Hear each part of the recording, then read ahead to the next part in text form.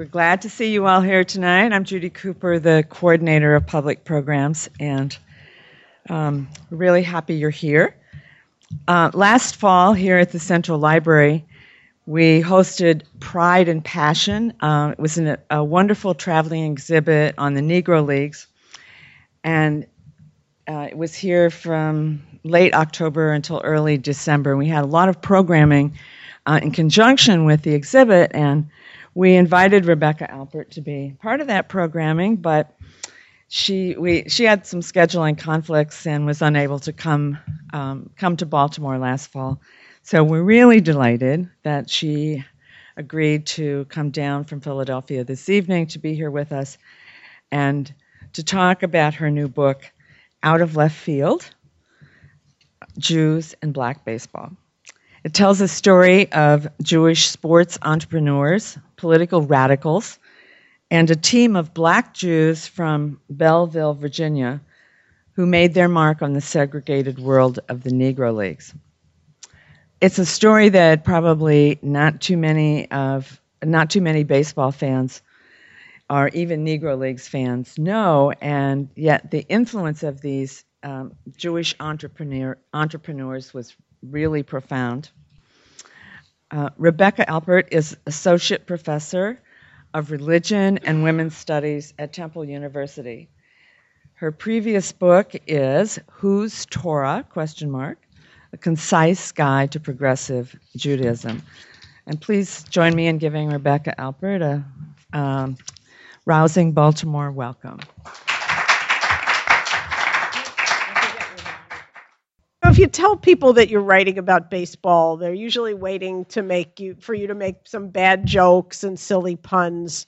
And then if you tell people you're writing about Jews in baseball, they always say Sandy Koufax. That's what they say. They say Hank Greenberg.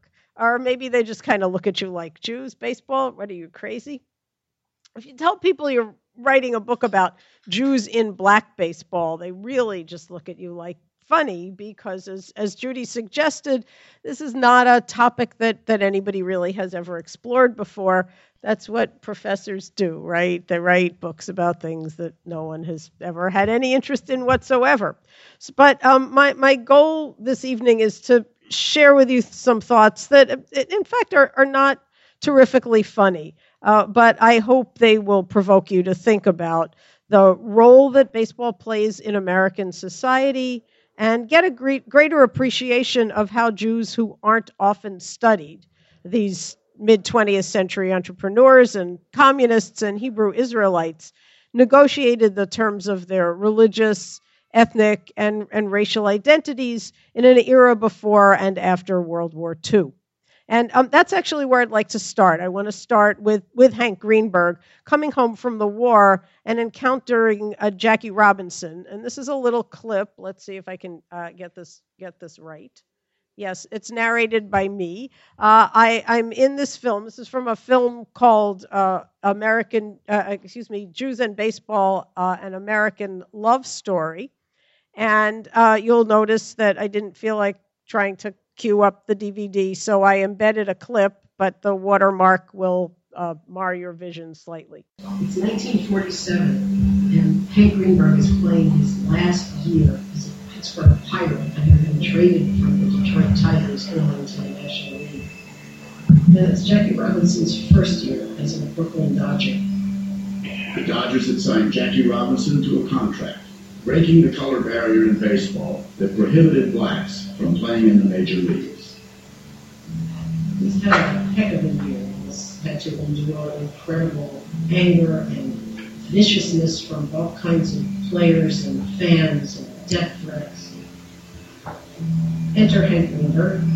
Jackie Robinson gets a hit, running down the first base line, takes a lot to take first base. It was a hush in the crowd because nobody knew how one or the other would react. They both got up, they dusted themselves off. Jackie was safe at first. And my dad went over and said, "Are you okay?" And this was at a point when many white ball players would not speak to Robinson. Greenberg, famous as it was, helped Robinson up. He said, don't listen to this stuff that you're hearing from the sidelines. I heard a lot of that stuff too. great player in the league. After the game, the press asks, what happened between you and Hank Greenberg, Jackie? And Jackie said, Hank Greenberg is a class act. Class sticks out all over the man. My dad has told me many times that he thought he had it tough in the 30s when he was getting anti-Semitic bars rolled out from his game. He said, but he didn't know what tough was till he saw what Jackie Robinson had to go through. Our country had just finished fighting against racism in Germany against the Jews. And at the same time, all of the earlier experiences of anti-Semitism, being excluded from places, not being able to find jobs, not being welcomed at universities, not being welcomed in certain housing, were beginning to fade for Jews in the United States. At the same time, we had our own racism to contend with, and Jews became a very, very important factor in trying to fight that racism here. Brooklyn fans, many of them Jews, flocked to Ebbets Field to see Robinson and their beloved Dodgers. I myself grew up in Brooklyn and I have very, very strong memories of my mother telling me that the Brooklyn Dodgers were Jewish because they did the right thing. They were the first to integrate baseball, and when I went to see baseball games as a child, the Yankees still hadn't brought a black player onto their team yet. So for my mother, the Dodgers really were a shining example of appropriate, good behavior, social justice, and what Jews were supposed to do in our society. And Jackie Robinson is really one of my early Jewish heroes. So that story really was my story, and that insight that Jackie Robinson was a Jewish hero, or what I call the Jewish icon, was really the seed of this project that I came here tonight to speak to you about. The role that Robinson played in Jewish life absolutely fascinated me. There are poems and memoirs and novels and kids' stories, like the one on the left, Thank You, Jackie Robinson, by Barbara Cohen, or the one on the right, which is a children's book, Jackie's gift by his daughter, Sharon, about Jackie buying a Christmas tree for his Jewish neighbors in Brooklyn, and having, because he wanted them to celebrate, and he thought they didn't have this is a true story, and he thought, my God, goodness, they're not well enough off to have a Christmas tree. And that's, in fact, apparently, according to Albert Roboteau, how Jackie Robinson learned a lot about Jews, and it influenced his daughter enough to actually write this children's book about the experience. But all of these stories, and even a Broadway play, were written from the perspective of this relationship between Jews and blacks. And so I asked myself, well, what really made Robinson a Jewish hero? Did the Jews have victim envy? Did we have a sense of shared oppression?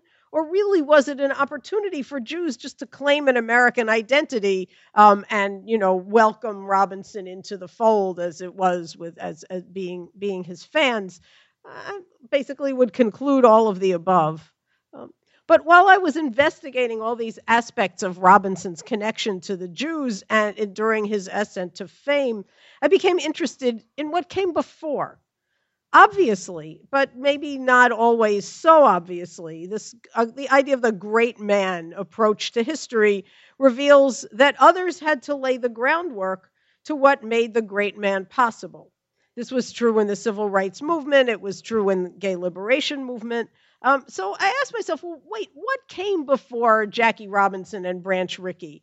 What was that story? And the answer was the Negro Leagues, right? And I really wanted to understand and know more about them. And what role maybe if the Jews had such a big role in Jackie Robinson, did they have any role in what preceded? And finding that out was both very easy and very hard. It was easy because the black press covered the Negro League baseball absolutely thoroughly and passionately, and there really is a lot of recorded history in old African American newspapers. And then there are a whole generation of baseball fanatics, frankly, who are mostly white men, who were obsessed with Negro League history and produced many volumes, took these former Negro League players out of obscurity, produced oral histories about them. It was basically in the 1970s. But despite the fact that Negro League baseball was a big business in its time, good records were not kept, and much really had been lost. And there was absolutely no interest in the Negro Leagues whatsoever. They had to kind of be rediscovered between the time of Jackie Robinson's debut in the major leagues in the 1940s and the 1970s, when all these people got very interested in rediscovering the Negro Leagues. Many of the players had died. Much of the information wasn't tapped. And most blacks, once Robinson moved into the majors, turned to watch him and the other blacks who slowly entered the game in the major leagues. And so Negro League baseball suffered a rather quick demise in the early 1950s. Now, Robinson himself was not a big fan of Negro League baseball, and that was probably what made him a good candidate to become the first black in the majors. He didn't like the conditions or approve of the business practices, but the Negro Leagues were foundational, and Robinson could not have broken the colored line if there hadn't been segregated teams to begin with, right? The Negro Leagues provided regular opportunities and an avid audience for the major league caliber players of African descent from the late 1800s until 1947. These leagues were a necessary precursor to the integration of baseball. So, since the Jews had such a passion for Robinson, it led me to wonder about whether the Jews had any connection to the Negro Leagues. It was a question that was rarely asked. There were figures on the business side who were assumed by all the Negro League researchers to be Jewish, and this fact was casually mentioned. It turned out some of them were, but some of them weren't. Jewish Jackie Robinson research turned up one other important clue, though. Two groups of people pressured for the integration of baseball for decades. The main ones were the African American press, starting as early as the 1920s, with occasional support from the mainstream press, and constant support from the sports writers of the Daily Worker, the communist newspaper, all of whom were Jews. What I didn't expect was that I would also discover that Jews played in the Negro Leagues, and they had their own team called the Belleville Grays. Now, as you can see from this photo, the Jews I'm talking about defy most American expectations. In our common understanding, Jews are white. Black Jews converted or were the product of interracial marriage. But these black Jews belong to a community known, oddly, as the Church of God and Saints of Christ. Well, the plot thickens. What do Jews have to do with Christ? These Jews assert proudly that they are from the religion of Jesus, but not the religion about Jesus. And they do not share Christian beliefs about a triune God or the saving power of resurrection. They observe the Sabbath, follow the Jewish calendar, read from the Hebrew Bible, use a common Jewish liturgy, and today call their leaders rabbis. Some of the congregations have many practices that are very similar to those we commonly understand as Jewish, blended with African-derived traditions. But whatever were they doing with a baseball team that in 1938 and 1939 was the best in Virginia and provided good competition for traveling teams like the Homestead Grays, after which they were probably named, the Pittsburgh Crawfords, the Kansas City Monarchs, and the Newark Eagles, all of whom against whom they played. The answer has a lot to do with the man in the picture in the suit there. His name was Rabbi Howard Zebulon Plummer. It was Howard's father, William Plummer, the second leader of the movement. The first leader was a man named William Saunders Crowdy, who was an ex-slave who had a prophetic vision that African Americans were descended from the Israelites and should practice a biblical religion. It was William Plummer who started the team. Plummer's community settled in Belleville, Virginia in the early 1900s. Landowning blacks in the South in that era were rare, but the Church of God community grew and prospered. They farmed, but not cotton. They operated a home for widows and orphans. They ran a lumber mill, produced beautiful liturgical music, and lived communally. They had a Sunday school for their youth, adopting customs of African Judaism from an itinerant teacher, an Ethiopian rabbi named David de Kolskrita. Believing that Judaism was an all-encompassing way of life, Plummer also built a wooden ballpark and started a team that consisted of community members, first called the Belleville Industrial School team, and then the Grays, although they were locally referred to as the Saints and sometimes the Plummer Men. Their Sunday afternoon games became a local meeting place for African Americans who, in Virginia at the time, had few other venues to congregate publicly. Picnics before the games became quite popular and regularly drew many hundreds of people to Belleville. That's a picture of the father of a man from whom I learned a lot of this. His name was Josiah Wagner, and he had photos of his father playing for the Belleville Grays. That's the stand. They actually built those the community built those grandstands. That's a picture of the Grays team in 1930. You probably 20s rather. You probably can't see the insignia, but it says Belleville Industrial School, and that's a community photograph. That's Howard Z. Plummer in the middle. The man who was in the suit before is the second baseman when he played in the 1920s, and two of his brothers. And that's a team photo, from the 1920s. Howard, who played second base on his father's team, became the leader of the community in 1931. But he had greater ambitions than his father for the team. For him, it was not simply recreation, but part of a plan to situate his community on the national African American map. Plummer brought in players like, if you know the Negro Leagues, Tommy Sampson, Gentry Jessup, and Buster Haywood, who was my very favorite, who would later be stars in the Negro Leagues.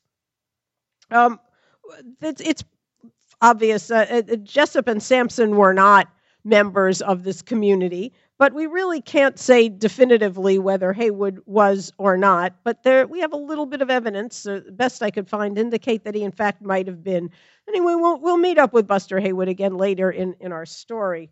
But with these additions, these local, really, really fantastic players, Plummer built a team that would train in Florida, compete against some of the best teams in the Negro Leagues, and get involved in regional league competition. Plummer's ambitions, however, were on a collision course with his religious principles.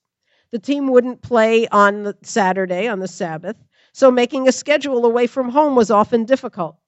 Negro League baseball was, in fact, a rather ruthless business, and Plummer had many angry fights with other owners of whose tactics he disapproved.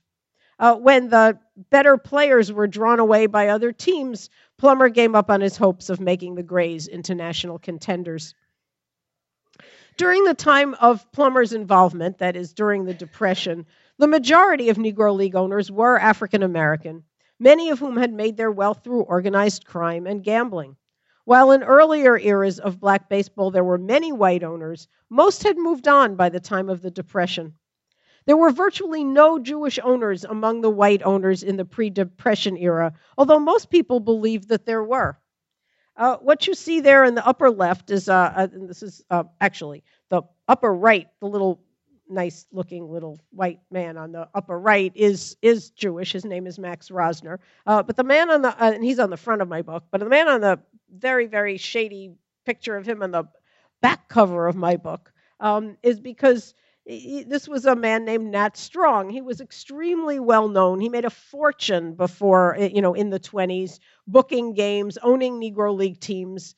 The newspapers, particularly the black press, but elsewhere, called him the Hebrew Menace. But Strong was of Welsh, not Jewish descent. Max Rosner, his business partner, provided a venue and crowds for black baseball teams to play against. His white Brooklyn Bushwicks was apparently the best white semi-pro team in the country in the 1920s and 30s. But Rosner wasn't the operator that Strong was, and he was actually not directly involved in black baseball. That blacks thought Strong was Jewish says a lot about stereotypes and Jews and money that were rampant during that era, and I guess still today. Of the few whites who got involved during the Depression, however, almost all of them were Jewish. The Jews who became owners of Negro League teams were a complicated lot. Their involvement grew from a combination of their love of sport and their other limited business opportunities that were available to them as children of recent Eastern European immigrants without large reserves of capital to invest. Their entrepreneurial skills found a welcome home in Negro League ball. There were a small number of Jewish owners of major league teams in the earlier part of the century, mostly of German Jewish backgrounds, wealthier men. But by the time the Depression rolled around and anti-Semitism was fact on the rise, team ownership had become the prerogative of very wealthy upper classes, and only the owner of the Pittsburgh Pirates, William Benswanger, who inherited the team from his father-in-law from the earlier period, remained. Now, in my book, I focus on 3 Jewish men who were owners of black baseball teams starting in the 1920s. Who you see there is Ed Gottlieb. He's a Philadelphian, started out as a baseball and basketball player. He was the driving force behind the greatest Jewish basketball team of all times. You may or may not know that basketball was a Jewish sport in the 19-teens and 20s and even up through the 30s and 40s. And the South Philadelphia Hebrew Association team, the Philadelphia Spas, was one of the leading semi-professional teams around. Oddly, I guess maybe not so oddly, basketball being a Jewish game, the Jewish players were celebrated for their cunning. The early versions of basketball, again, it's not my subject. People sometimes are fascinated by basketball. It was a very cerebral game.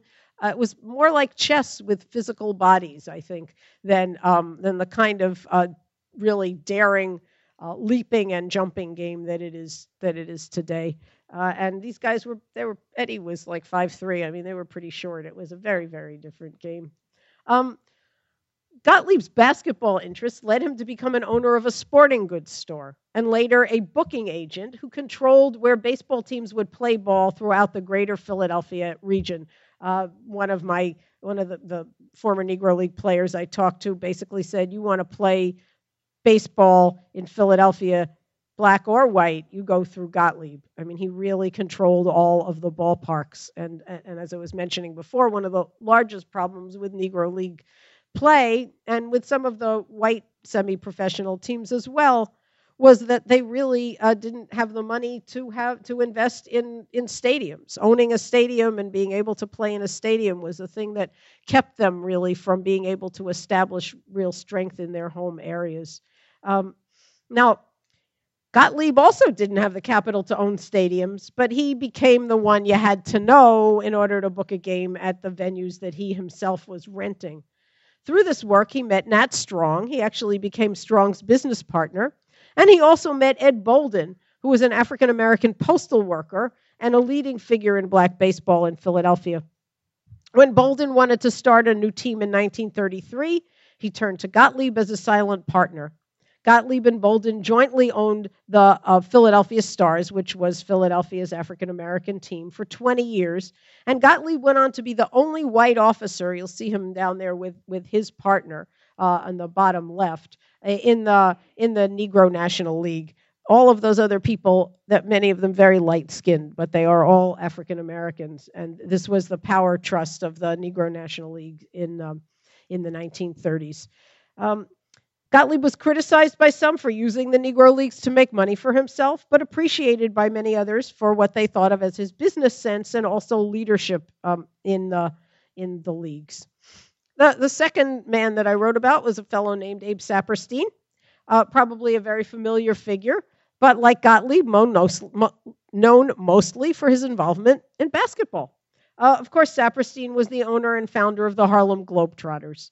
And while Saperstein's fame derived from basketball, much of his wealth came from his involvement in the Negro Leagues before the 1950s, when the Globetrotters became a household name and really started making money for him. Operating out of Chicago, he was part owner of several Negro League teams, including the Birmingham Black Barons, the Chicago American Giants, and the Seattle Steelheads.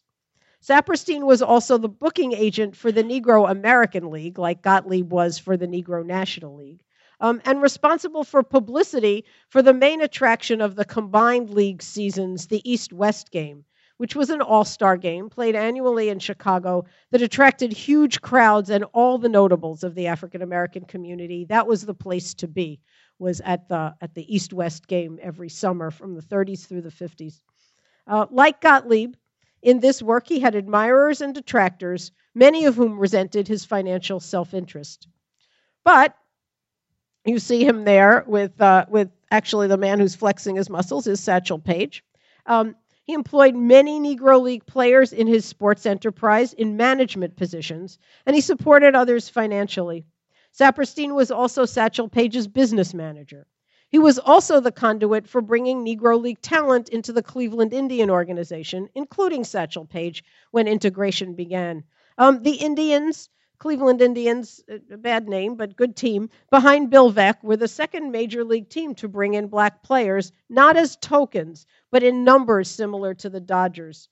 Only the New York Giants would have as positive a record as those two teams for treating black players fairly and bringing them into the major leagues in numbers rather than as token stars. The data will show that in the 1950s and 60s, and even until today, the bench players were all white. And if you wanted to be a black man in the major leagues, you had to be better than everybody else.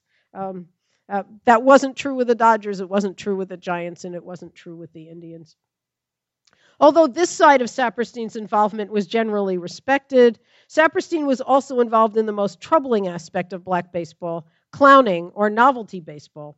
Although unlike in basketball where Saperstein owned the team that clowned, the Harlem Globetrotters, Saperstein was only peripherally involved in comedy baseball. The dominant figure in that world was the third Jewish entrepreneur in my story, Sid Pollock.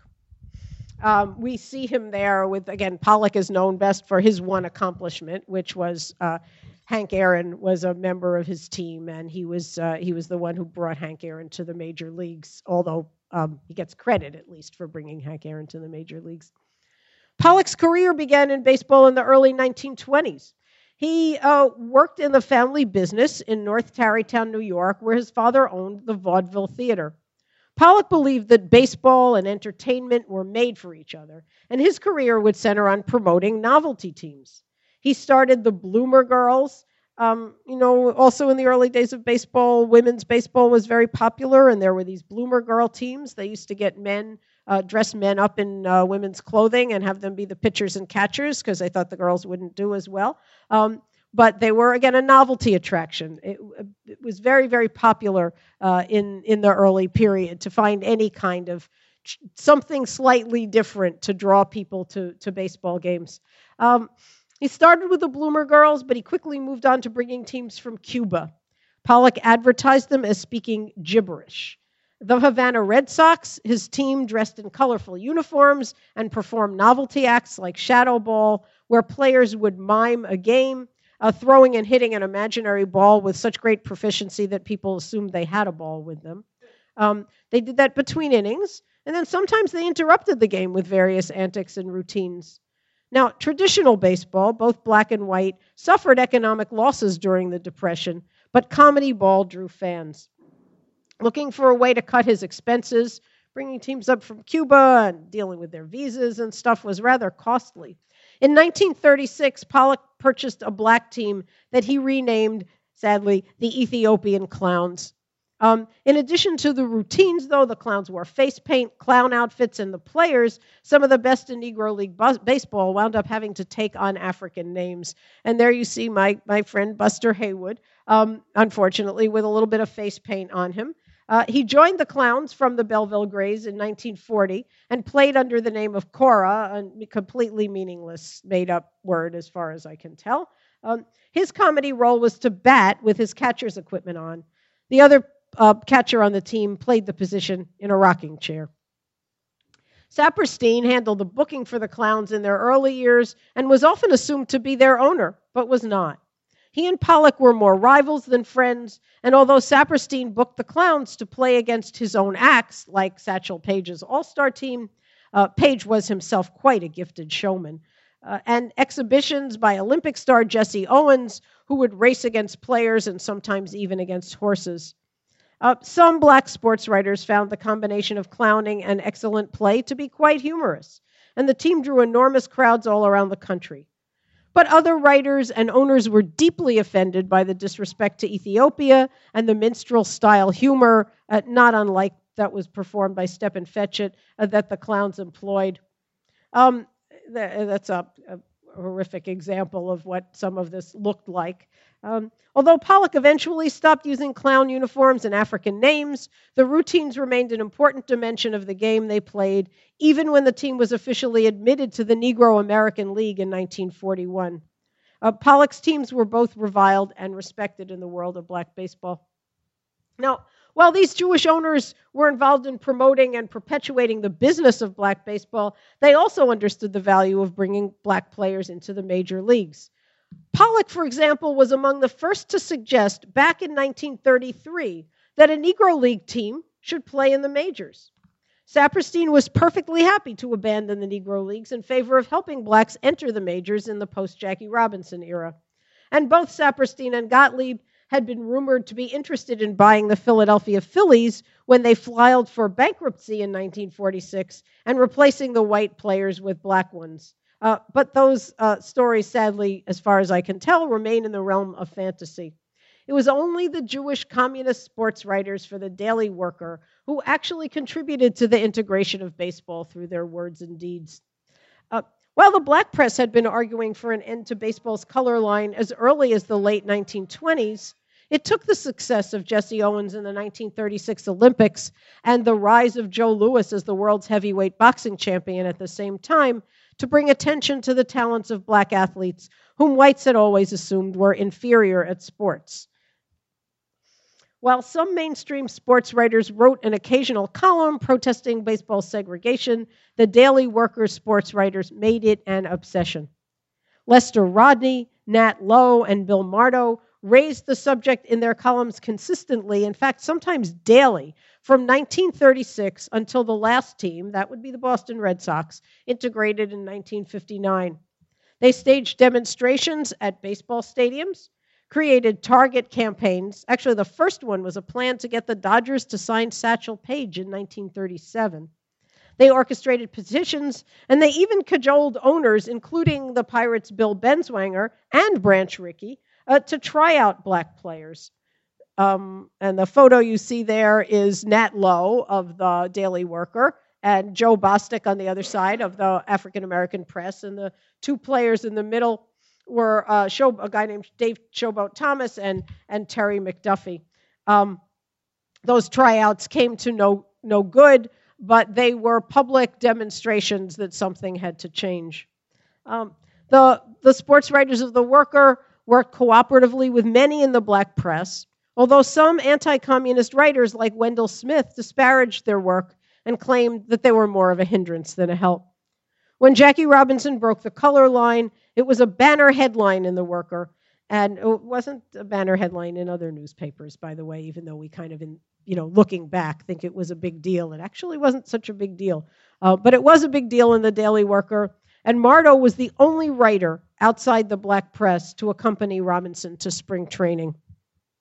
Although Branch Rickey's anti-communism distressed them and probably resulted in keeping their role hidden from public attention, they never failed to credit his bold actions. So why doesn't anybody know about these stories? The Belleville Grays, the Daily Worker sports writers, and even the Jewish businessmen are not typical subjects of American Jewish history or the fodder of black-Jewish relations, which has been more focused on studying Ashkenazi, Eastern European Jewish religious and ethnic institutions. The kind of Jewish lives these people represented fell out of fashion when the integration of Major League Baseball began after World War II. The world of black baseball entered a slow decline, and the opportunities Jews experienced in the segregated world they inhabited, but in which they did not belong, disappeared. The social changes that permitted baseball's integration after the war also had a profound impact on Jewish identity. The post-war Jewish community capitalized on these changes in a variety of ways that would put an end to the ways Jews in black baseball expressed their identities through radicalism, minstrelsy, and blackness, and switched to the narrative of Jackie Robinson, Jews as co-victims, and helpers and supporters and believers in the end to bigotry. But as you can see from this introduction to the experience of these other Jews, they played a strategic role in the story of Jewish assimilation to America and its difficult history of race relations. Baseball, like history, tells stories of winners and losers. The Jews of black baseball ended in obscurity, their customs and practices no longer acceptable. But as the children of immigrants and the descendants of slaves, they accomplished more than was expected of them. Their lives and legacies confirm the complexity of black and Jewish identities and relationships and underscore the importance of baseball as a location for understanding America in the mid-20th century. So thanks for listening, and I'm happy to take any questions you have or comments. Or I promise you I am not a skilled and expert in the Negro Leagues, and some of you out there can probably tell me more than I know, but I'll be happy to answer any questions that you have. Please. We all came here all that to hear about Baltimore Eli Giants, but maybe you could comment on how you chose your subject. The other point is in Baltimore, the owner for many years was an Italian. Okay. And that was a firm called the Bugle Coach and Apron Company, and that was the name of the ballpark. Mm-hmm. Yes, it did. And again, mostly though, as far as I remember, before the Depression, when a lot of these guys got out of the business. Eddie Gottlieb worked very hard with the what became the African American owners of the Elite Giants, but I that wasn't an avenue that I was going down in terms of my own. Yeah, right. Yeah. No, I just didn't. I mean, I did Bob Luke's. Is that how he pronounced his name? Bob Luke's book is. I had long conversations with him, but even though Baltimore and Philadelphia were very close to each other, there really wasn't a lot of interplay. The Belleville Grays also played in a league where there were teams not from Baltimore, but from Maryland and from the Washington, D.C. area, and so they got around there. But I really didn't learn as much about the Elite Giants as I thought I might when I was starting out. So, sorry. In the back, please. Yeah. My name is Marlene. I'm actually one of the granddaughters of the Belleville Grays. Just got back in the picture you had there. You visited my father about 4 years ago. Yes, I did. So it's nice to see the work that you put into it and see their story told. So I just want to applaud you. Thank you very much. Your father was an incredible help to me. I'm glad I mentioned him in the presentation. Thank you. Please. How many teams were there in the Negro League? How diverse were they? So that's what's interesting. We have this fiction called the Negro Leagues, and that fiction was created by some of the men who created these Negro leagues. They wanted to be the players were as good as they were in the white leagues, and they wanted to be in leagues, but they didn't really have the money to play in leagues. So literally hundreds of leagues formed. The Belleville Grays had been involved in 3 separate leagues during their time. Local areas had league associations. If you start examining the records of even the best known and most solvent teams like the Newark Eagles and the Pittsburgh Crawfords and the Homestead Grays, they weren't really playing in leagues. They were barnstorming. They'd have maybe, there would be eight teams, and they'd decide they would play in a league together, but the majority of their games they played against teams like the Belleville Grays, or they would travel around and go wherever it was that they could go to get up a game. Because also people have different thoughts about this, but there was no reserve clause, right? I mean, we know baseball the owners were able to have so much more power than the players, because the players, they got them to sign a contract, and it wasn't a contract for a year, it was a year renewable for the rest of their lives, and they could never get out of that contract. And the owners of the teams in the white major leagues were allowed to trade them, right? So that they could move them up back and forth like cattle. Black players in the Negro leagues, they weren't signing their lives away like that.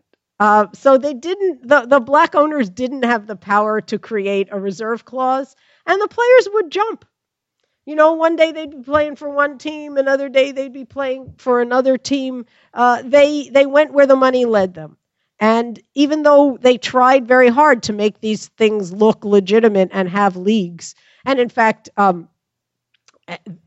they did have these leagues, but if you really examine the records of all these teams, they didn't really play in league games. And it's not surprising that the East-West game, that the All-Star game was the big event. When they tried to have a World Series, nobody came. I mean, there wasn't that sense, because these teams didn't develop local followings, they developed national followings because they traveled so much. And cities waited, small towns waited for the Homestead Grays to show up in their city, because they knew that they were going to see an incredible brand of baseball. So it wasn't about the quality, but it was about the business structure. So it's hard to say. There's hundreds of leagues is the answer over the different periods of time. Basically from the 1920s, when a man named Rube Foster started the leagues, until the mid-50s, when they died out. So, yes, please. When you went to Belleville, what's left there? Somebody goes there. Is there like any kind of gym, the ballpark? Oh no, man! There's a whole community. They actually, what do they have a hospital now? They have a nursing home, and people still live there. I went. There are hundreds of people living in this community. They still sing. They don't have a baseball team anymore, and no, the wooden park was torn down. No, all I've got are those, our granddad's photographs, which are pretty wonderful just to have. Did the white players after World Series, did they combine with the barnstorming group? Yep. In the 20s and 30s, they barnstormed all the time. The white players barnstormed with black players, or played against them. Again, this is novelty baseball, right? So in the 1920s, a white team playing against a black team, that's what brings the crowds in. And a lot of, Babe Ruth played with black players, and they played in Cuba together, where there were no, where there were not these kinds of ridiculous racial segregation. What happened was that the black players started beating the white team, or Satchel Paige would like strike out 6 of them in a row, and the head of Major League Baseball, I guess it was Judge Landis, forbade them to go barnstorming or to play more often than one game every once in a while. So there's a lot of controversy over that. Bob Feller, who was no friend of African Americans, was actually one of the biggest supporters of this and got the most involved. And he was a very famous pitcher. He didn't like Jews either. He didn't like much anybody except Bob Feller, as far as I could tell. But he was willing to lend his name to that effort. So, yeah. How much did a black player make compared to the other, compared to the white players and compared to other occupations? Compared to other occupations, they did well. Compared to the white players, they did not do well. But the white players didn't do well either, right? I mean, people were not getting the players were not making money playing baseball.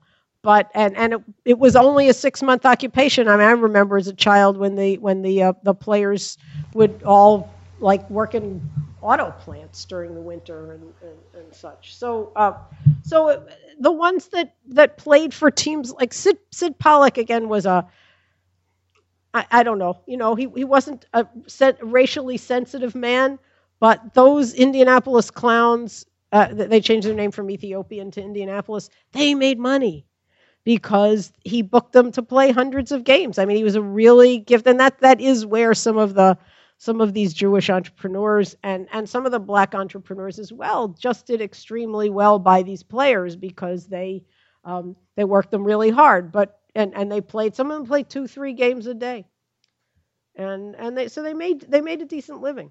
But it wasn't, it was very, very hard work, a lot of traveling, third-rate buses, third-rate travel experiences. They couldn't ride on the railroads, right? So they had to go in buses. Sid Pollock, according to his own records, bought decent buses for them at least to travel in. Other owners weren't so interested in how the players got from one place to another.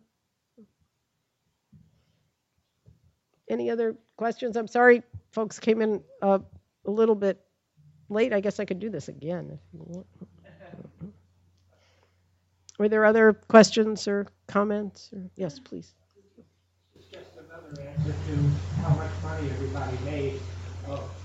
In the year 1948, hardly a person who's now alive, my white team played a preliminary game to the Baltimore Eli Giants. Mm-hmm. And it's a beautiful field, and I got a base hit and knocked in a run. And when the inning changed, I came back. 2 guys leaned over the barrier and handed me money. They were betting on me. Every pitch was a bet. You can see, you put the 1s between your thumb, the 2s, the 5s, and the 10s, and you would hold up money, and other people would bet. Call you on a bet, and you pull one out. And I saw this happen just because it involved myself. It wasn't supposed to happen anymore, right? I mean, it was rampant. That was rampant, certainly, including in the major leagues up until the time of the White Sox scandal. People would that was what people did when they went to the park. I mean, they would all bet. They'd bet on hits, they'd bet on runs, they'd bet on every play.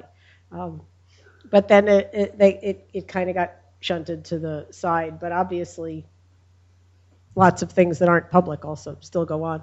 Please. You said Belleville, yeah. Yeah, no problem. They were outstanding teams. Were they accepted in the places they went by the Jewish communities? Well, they didn't go. I mean, they played in the black world, and they had some difficulties in terms of how they were perceived in public, and they tended not to advertise their status as Hebrew Israelites. They knew who they were, and that was sort of good enough for them. But they didn't mix with white Jews. A lot of black Jews had very, very bad experiences mixing with white Jews who insisted they weren't Jewish and insisted that they convert. And these folks didn't get involved in the white Jewish community at all. Although I do have a record of their playing a game against the Patterson YMHA, that's the Young Men's Hebrews Association, in 1923. So it's possible that in the early 20s they did do a little bit more mixing, and if they were playing against the team, one assumes they were accepted. But whether people really knew who they were or not, it's not clear. Things have changed quite a bit. I mean, the only reason I got to meet Joel Wagner was because I was introduced to the community by one of their rabbis who was very, very proud of their team and very proud of this history and wanted me to know about it.